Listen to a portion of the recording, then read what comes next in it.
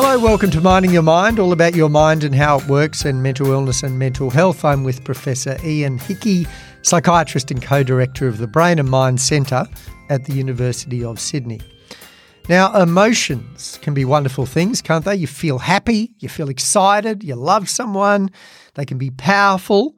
Sometimes emotions take us over. They can be good if you're happy and excited, not so good if you're angry, scared or disgusted. If you're angry and your emotions take over, you might shout, throw a saucepan, or even hit someone. If you're scared and your emotions take over, you might freeze and be unable to deal with the threat. So is it possible to learn how to control your emotions? Can you do it without becoming like those emotionally repressed, stiff upper lip British men portrayed in books and films like The Remains of the Day and one I saw just earlier this week, Living? Ian, you often make the point that we think we are rational, but that emotions are usually more in the driver's seat than we realise. Are we inevitably their prisoner? Well, we hope the bloke in the driver's seat can behave responsibly, otherwise there's going to be a lot of crashes. Yeah. Emotions are fast and they're strong. And we discussed on many occasions, emotions first, thoughts second. Yeah. But the whole process of development from little kiddie up to adult is one, I would suggest, of learning, come to how or what the process is, of control over emotions, of moderating emotional responses to make them appropriate to the environments in which we work. Yes. Anyone got any 3-year-olds listening to their life at the moment? I love 3-year-olds. Mm. Bag of emotion, Right. Bag of desire, bag of wants. Cries, tears, some words, lashing out. Marvellous, the immature brain at work. Kind of knows what it wants, can express emotionally rather than just verbally. And it often works. It certainly drives the environment to respond. Yeah. But the process of learning, of maturation, of growing is that emotionality, which is well developed at age 3, hopefully, is very different by 5 and is different by 9 and is different by 14 and is different by, there's a whole brain development process then, which is really the overriding of that emotionality or that bringing that emotionality into some kind of appropriate balance or context. And I guess there's a spectrum, isn't there, of how emotional or how readily we show our emotions that we are between people. Right. So you started this with a really interesting thing, I think, which is emotional control. Is it emotional repression? Yes. Do we all want to become a stiff, upper-lipped English person? Just this week I was ranting and raving about how I really wish I was Italian. I really wish I'd grown up in a society where the expression of everyday emotions in some Latin culture, tears, emotion, joy, was just more normal. Might be a bit of a roller coaster. Oh, but it's so much more fun. But is it more of a roller coaster? I think that's the Anglo-Celtic view. Oh, gosh, could you imagine living that every day? What a drama every day. So glad we don't do that. We've coped so much better by not. I don't think so. I actually think that emotional expression every day allows the appropriate expression and then the appropriate moderation, whereas the tendency in Anglo-Saxon cultures, I think, is towards the repression. Emotionality is something to be repressed, to be resisted, to be denied. I guess, do you agree that there's two spectrums, if you like? One, how emotional we are. Yes. And two, how willing we are to express that emotion. So if you're very emotional, but you repress it all, or you might be not that emotional or middling, but very happy to express whatever you're feeling. So one of the great myths in cross-cultural psychiatry was that those people who expressed all their emotions got more anxious, got more depressed. This emotionality on the outside must be bad. Until we started having worldwide mental health surveys. Right. Not true. Not true. Not true. A lot of those cultures that say they've got it under control, Manchester, England, the rates of emotional distress are actually very high. So the repression of emotion or the suppression or this kind of having it under control, apparent control, isn't really under control at all. It's a kind of dam buster kind of problem. Yeah. Really. The build-up of unexpressed emotion is very problematic. It doesn't protect you from anything. In fact, it may put you at increased risk of losing the plot. You've so lost the capacity to express normally distressing emotions. Now, I think this is one of the things about the world I'm in when people talk about controlling anxiety or depression. I think people must often misinterpret what I'm saying on what my professional groups are saying is you should suppress your emotions. You shouldn't get anxious. You shouldn't get depressed. You shouldn't, because you've lost control of it, you need to tie it down, put it in chains, lock it up so that it doesn't blow up again in your face. So the appropriate expression of emotions and the modelling of that and the societal kind of acceptance of that. I was reminded of this recently in a stage of my life, funerals, and the contrast of where are we allowed to express emotion in particular ways? Do we have particular rites of passage? Does our society have agreed ways of communal expression of grief? Or we don't want to be like those cultures that cry all the time and throw themselves on the ground or have prolonged rituals. I'm going, why not? Actually, that might help us resolve much quicker how we really feel about the situation and the appropriate expression of grief that follows from the ending of really important relationships in our life rather than nope, mustn't cry, must get upset. I find funerals particularly hard. I find myself in tears at funerals regularly. Yeah, right. What are you upset about? What are you upset about? I go, well, I am. Yeah, good. I am, but I kind of think it's a bit out of kilter with what a lot of other people. Well, I think a lot of holding it all people, together. Yeah. So, what are the dangers before we get into how we can control an overabundance of particularly negative emotions like anger?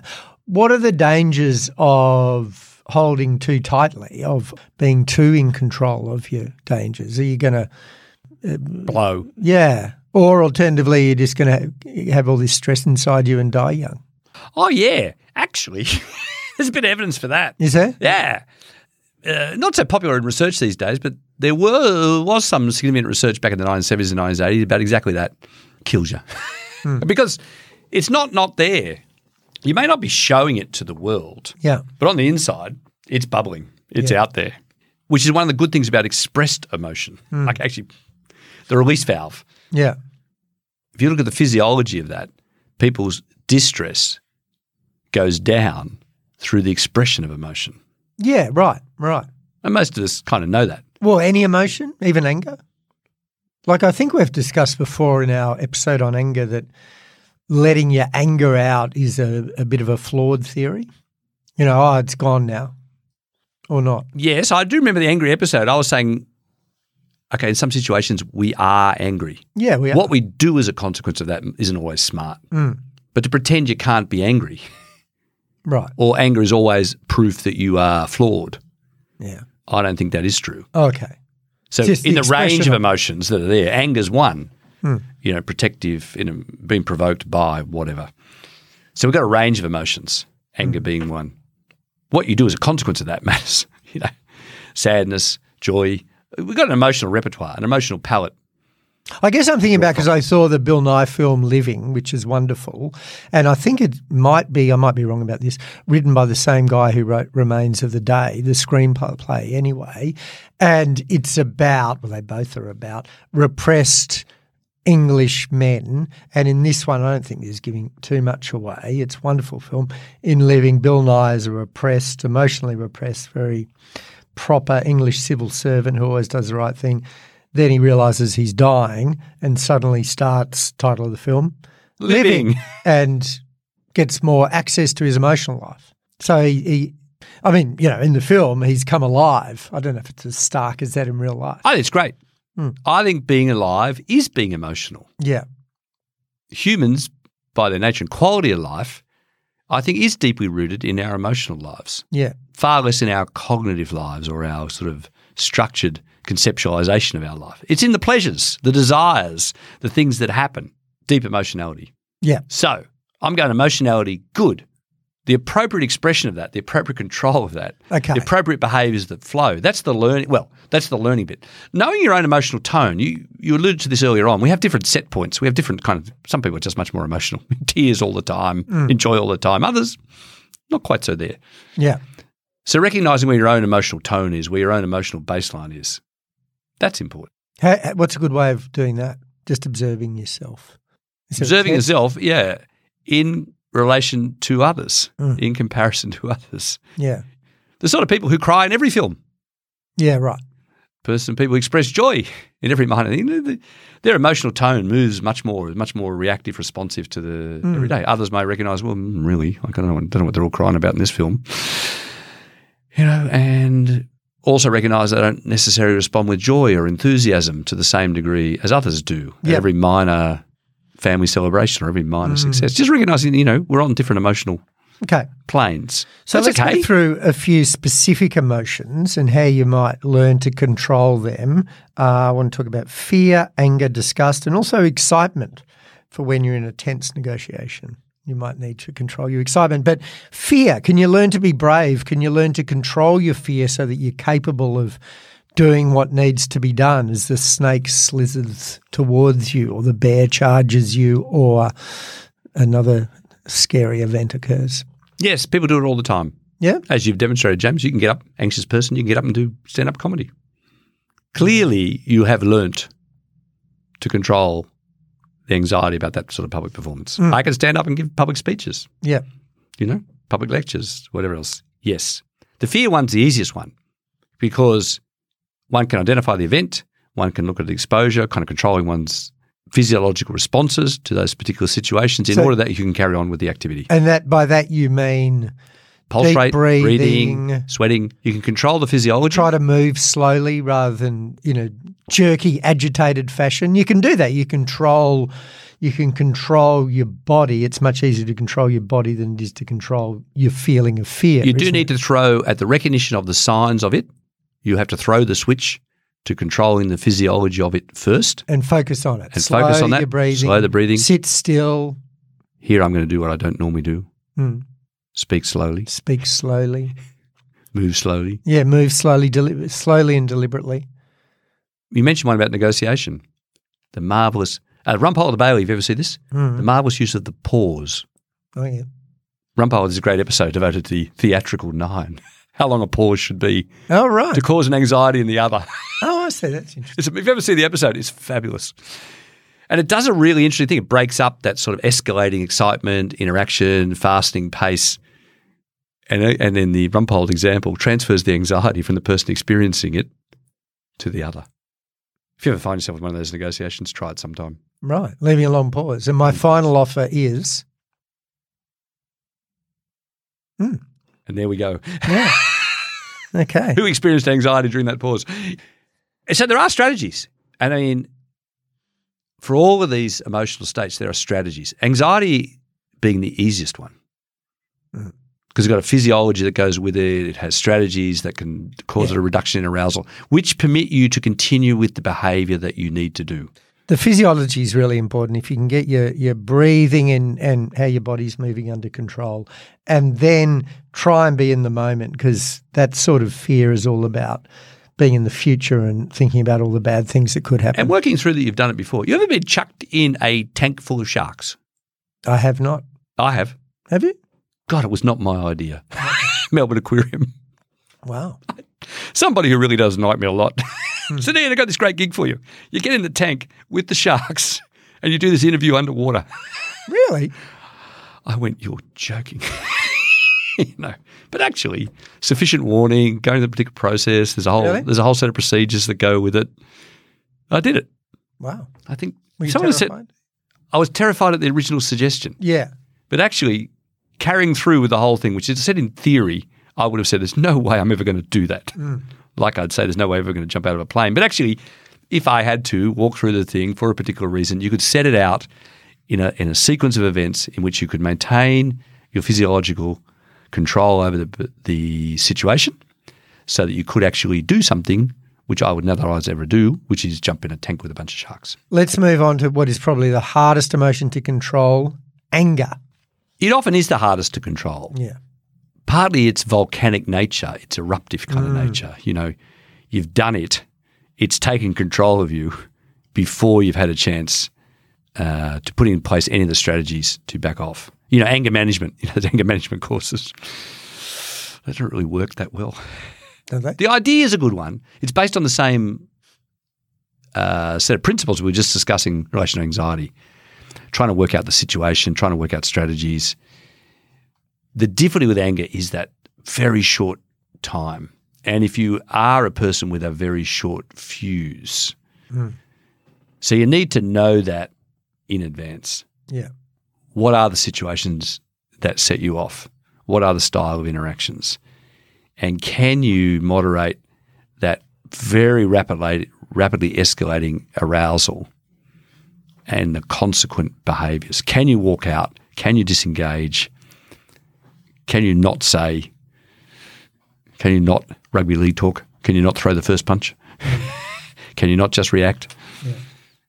Hard. Because clearly anger has an inbuilt fast, and then actions that flow often are aimed at the other. The most regretted emotion. Often the most harm caused.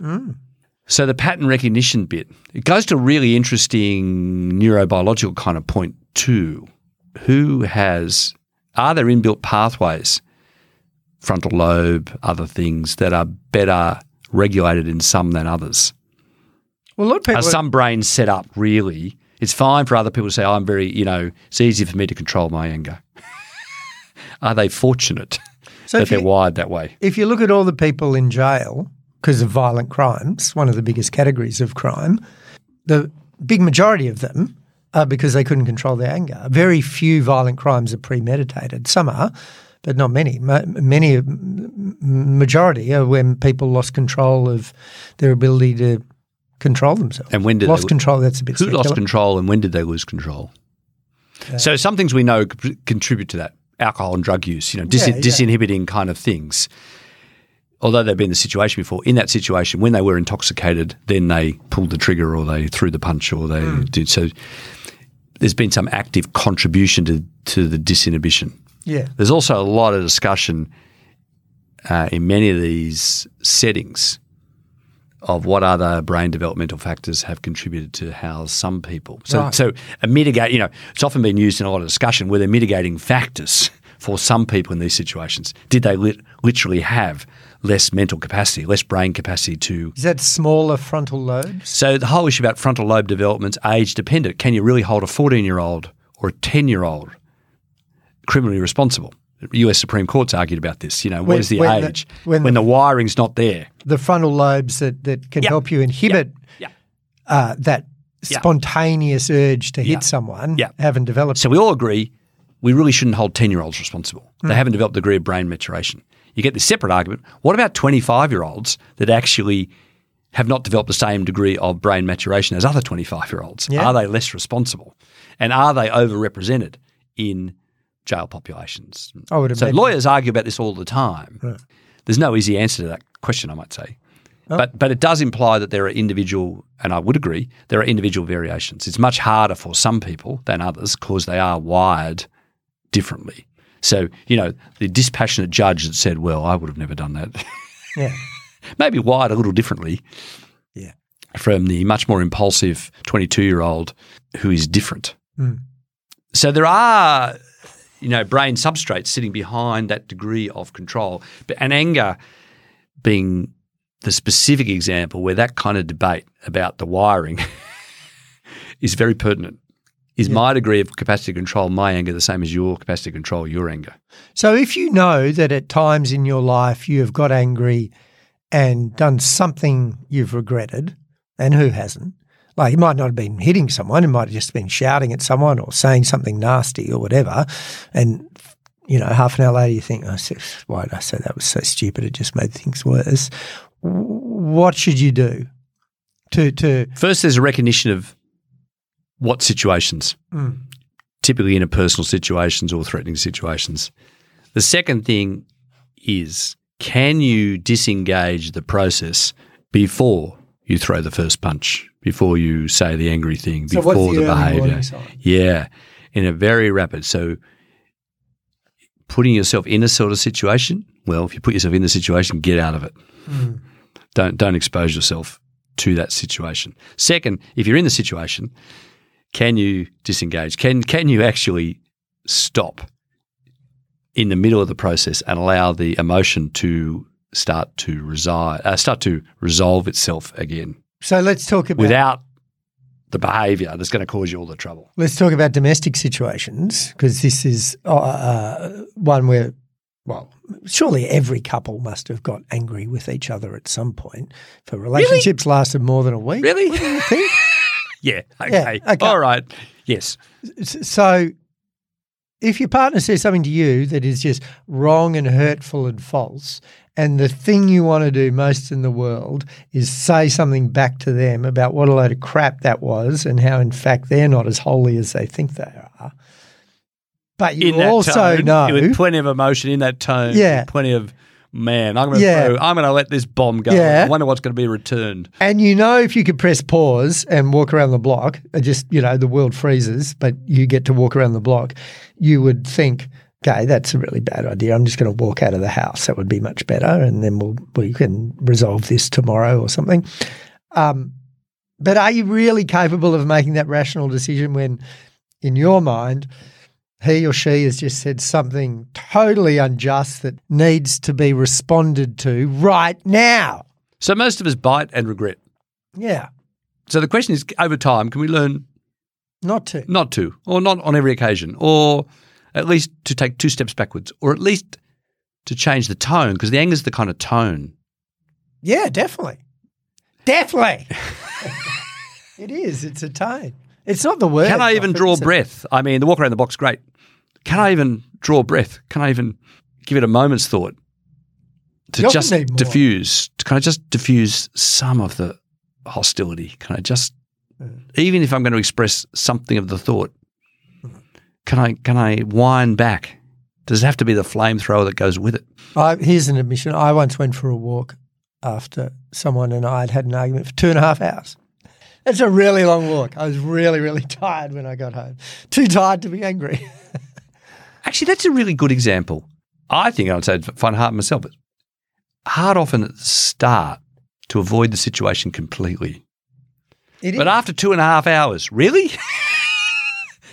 Couldn't one of us have quit? Yeah. No, my walk was 2.5 hours. Oh, good. Yeah. If I didn't go, thank God. The argument was 3 minutes. Oh, okay. If that.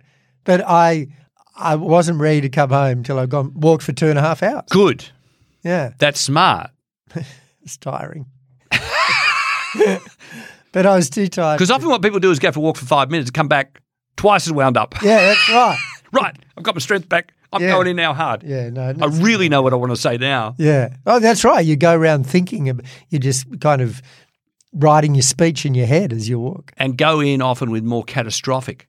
Yeah. Fix it now or that's it. It's all over. So early warning signs, get out of there. Yep. Breathing. Breathe. Disengage. Back off. And you're not backing off. And you said something earlier about coming back to actually resolve the problem. Yeah. If you back off, you're not conceding that there's, you're wrong or that isn't a problem to be dealt with. There is. Yeah. Particularly if you slam the door on the way out. That makes that point very well. Anger, unfortunately. So on our episode Anger, I was justifying anger is a justifiable emotion. Anger is a real thing. Mm. But many of the actions that flow cause such damage in our lives. Yeah. That we just got to take control of the first bit and wind things down.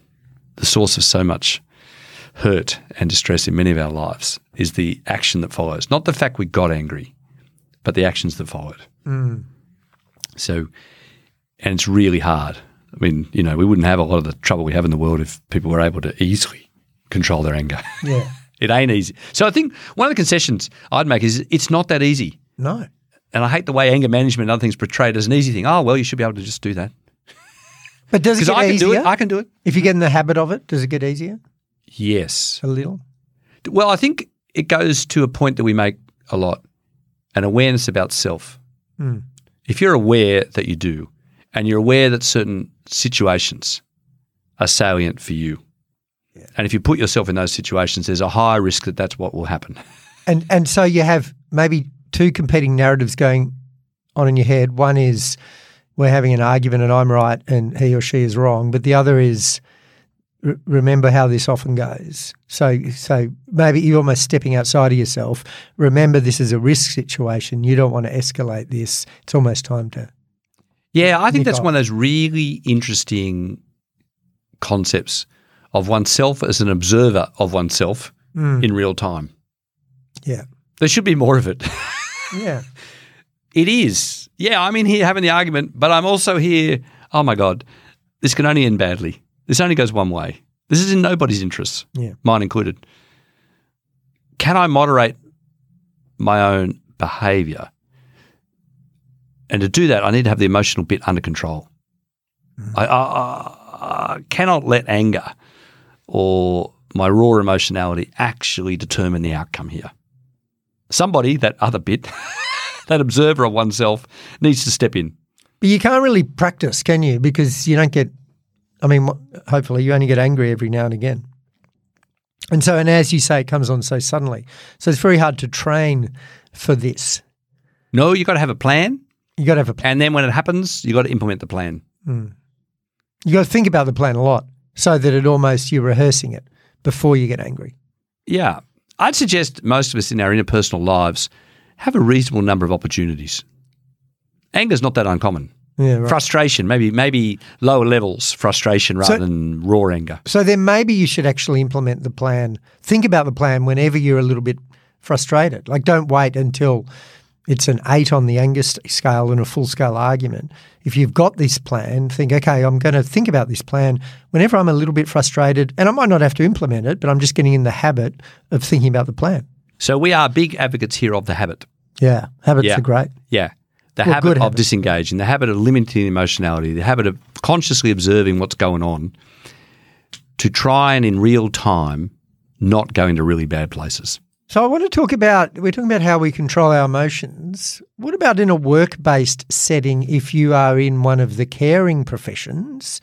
If you're a psychiatrist, for example, and someone's going very badly and you see how much they're suffering. If you're a criminal lawyer and you see some clients who are sad, not bad. If you're a nurse, if you're a teacher and you see a kid who's just, lost and lonely and socially awkward, how do we stop ourselves? How do we control our emotions then? Because if you take every one of those problems home with you, probably not going to be that – well, maybe it's helpful a bit. You might be able to think of some solutions, but also you've got to refresh and have your own life. Probably the most discussed topic in the serious health professions, caring professions, and the professions I'm in is about maintaining connection, but also the appropriate emotional distance. Yes. And being aware of the extent to which you get sucked into some situations that's really hard. Some things are more salient than others. At times of your life, in different circumstances, you are being emotionally drawn into such a degree that is not appropriate. You're not going to be able to care. You're not in that kind of relationship with that person. You're assisting that person. You're not actually entering their life in that way. Whereas the normal human response is to be drawn in. So the appropriate emotional distance connection is much discussed because without discussion, without planning, without thinking, most good people will be overly drawn in. Yeah. Because they have become part of people's lives in meaningful ways. And the burnout that flows from that repeated exposure is very substantial. So people cannot continue if they haven't been able to learn to find the right distance. And that's tricky because it's not over-involved and it's not cool and distant.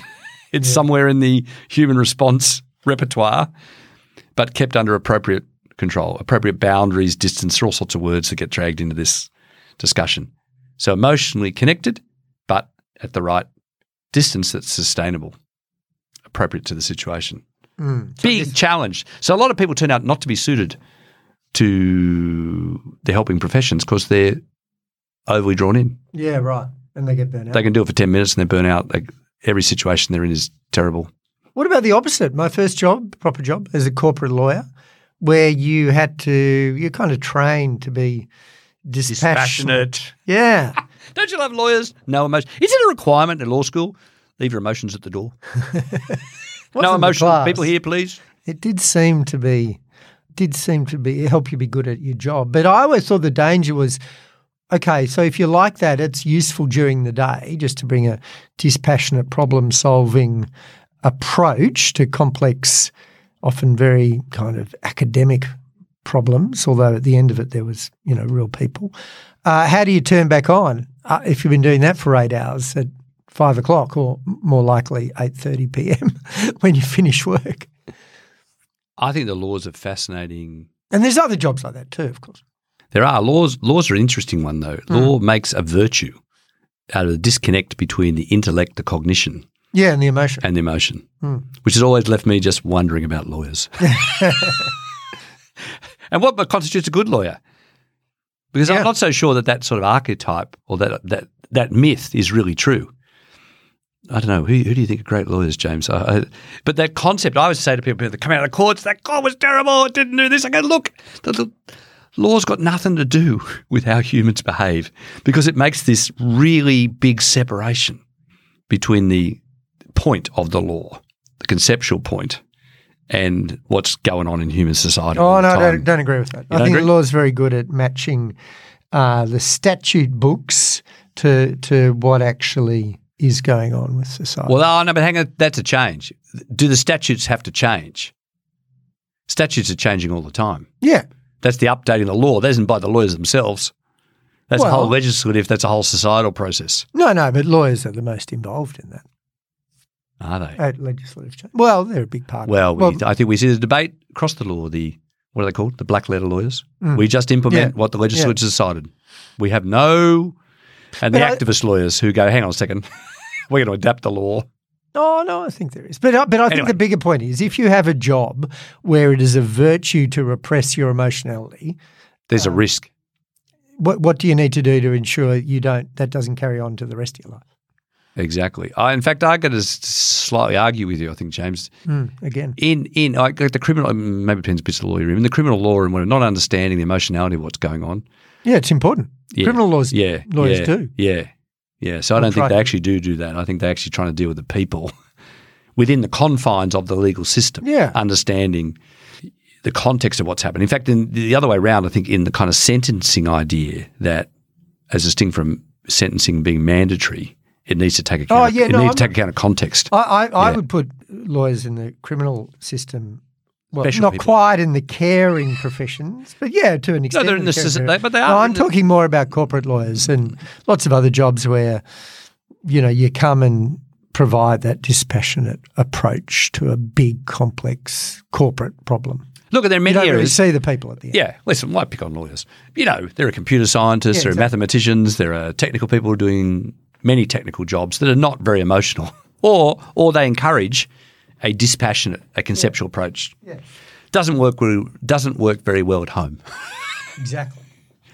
So, okay, that's part of society, it's part of the job, but a recognition that actually in our interpersonal world, that approach does not work. So people want different relationship people coming to you. Now I'm going to tell you how this relationship really is. Here's my analysis. Here's my conceptual take on how our relationship works. Going, really? Completely dispassionate, emotionally. It doesn't work. So I think you're emphasising something important. Our emotionality runs through all of our lives. Yeah. An appropriate balance between the emotionality and its role in the richness of our lives, but needing to sit within the context, the conceptual, the rational.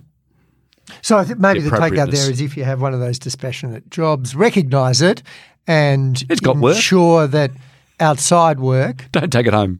Don't take it home. Yeah, as much as you can. Just quickly, disgust. Can you learn to control disgust? Fresh dog poo, that sort of very visceral, almost gagging thing. People do. Yeah. People do to various degrees. Doctors do. All sorts of people do remarkable Surgeons. things. Just exposure. Some are harder in terms of smells, in terms of substances. Some physiological bits of disgust, they're good for, like gagging. They're there for good reasons. Yeah, I know. They're built in to keep us away from that stuff. Yeah. You can learn, yes, through the exposure, through control. Some people are much better at it than others. And poker face, can you learn that? excitement, tense negotiation, or in fact a game of poker. It is interesting. That's an interesting one because a lot of physiological responses are not easily moderated. You can't really hide what your pupils are doing. You can't really hide the facial expression. You can't really hide the blush. The blush is a great one. You can't really hide the blush in certain things. I love the blush. People, no, and they suddenly blush. Oh, well, that was true. Those very instantaneous physiological responses, they're not easily inhibited. Okay. So they're really interesting. They do tell us the extent to which some of that stuff is just really hardwired. There was a professional poker player in America who whenever, now and again, when he placed a big bet, he always wore a hoodie and he put the hood on and then pulled the drawstrings really tight so he couldn't see his face at all. But maybe that in itself was a tell that he was doing that. Excellent example. I've been playing cards is an excellent example. Yeah. And games like that. Because some people who are very good at those games, they don't have those responses. Yeah. Whatever's going on the inside is not on the outside. Others, they just can't hide it. Questions, comments, suggest further topics, please send us an email at mindingyourmind2, mindingyourmind2@gmail.com.